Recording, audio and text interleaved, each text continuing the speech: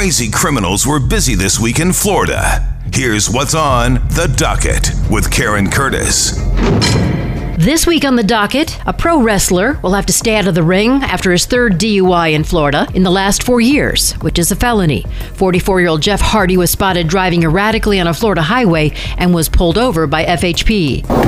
Just signal 14, failed to stop, I-95 northbound, just north of 54. Just for signal 12, we've received multiple calls on. I'm getting an update now. It looked like he was going to pull over. Whiskey is my best friend and my worst enemy. And his blood alcohol level was 0.29 according to a breathalyzer test. AEW announced this week Hardy is suspended without pay and cannot return to the ring until he has successfully completed treatment and maintains his sobriety. Federal authorities in Florida say Ernesto Graveron was captured on his broken-down watercraft south of Key West. The jet ski was fitted with a special fuel cell for long trips like the 90-mile run from South Florida to Cuba. Graveron is accused of orchestrating a $4 million fraud scheme that claimed to provide medical equipment for people on Medicare. He was ordered held without bond on Monday. We've got an elementary school that is within the next block. Tampa police are cracking down on a seedy motel called the Alamo. Multiple people going to the same rooms at that motel. Every hour on the hour, different people going to the same room. And you have to scratch your head when you see this. During a sting last week, Tampa police arrested 6 people for possession of heroin, fentanyl, methamphetamine, and synthetic marijuana. I wasn't surprised about the things that they found, but I was very happy that the police department was listening to us. They did their work. Motel workers plan to renovate and reopen the Alamo. When I get up in the morning, I try to say, you know what, I'm going to have a positive day, and my mind just reflects right back to her. A nursing student was 21 when she was gunned down at an intersection in Tampa this week. Her mom is speaking out. Here's La Maria Smith. It is out of control. It is ridiculous. I mean, back in my day, you know, you fought, you got over it, y'all were friends the next day. I don't understand why people feel like they have to take somebody's life to make a point, because they're taking theirs too as well once they get caught.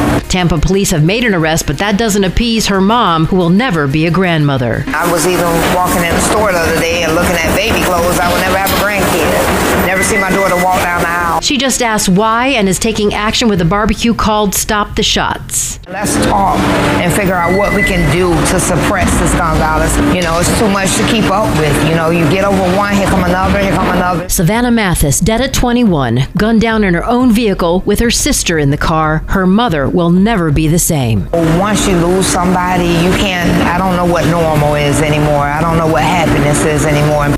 A beautiful person. She deserved way more respect than that. He could have called. She deserved way more than that. Manatee County resident William Redden is under arrest again, mostly because the 8-time convicted felon has 8 surveillance cameras on his own home. And the video from those cameras helped police to arrest him for the death of a woman in his home, although her cause of death is unknown. They made the entire case. Manatee Sheriff Rick Wells says the cameras held the key.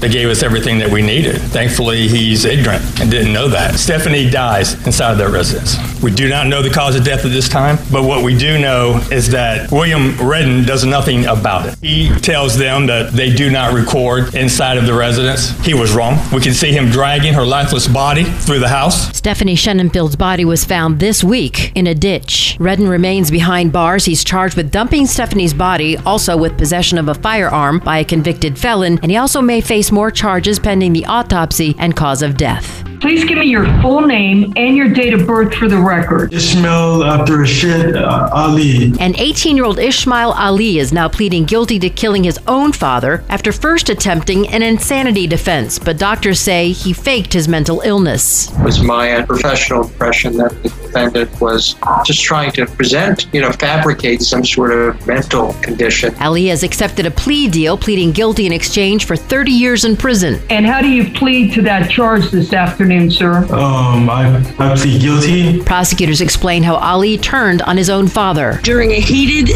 argument with his father, the victim, Abdirashid Ali, stabbed his father one time with a knife, puncturing his father's heart and lungs. And what's your date of birth, Mr. Ali? June 22nd, 1999. The 22-year-old will have his first taste of freedom when he's 52 years old. That wraps up the docket. Case closed.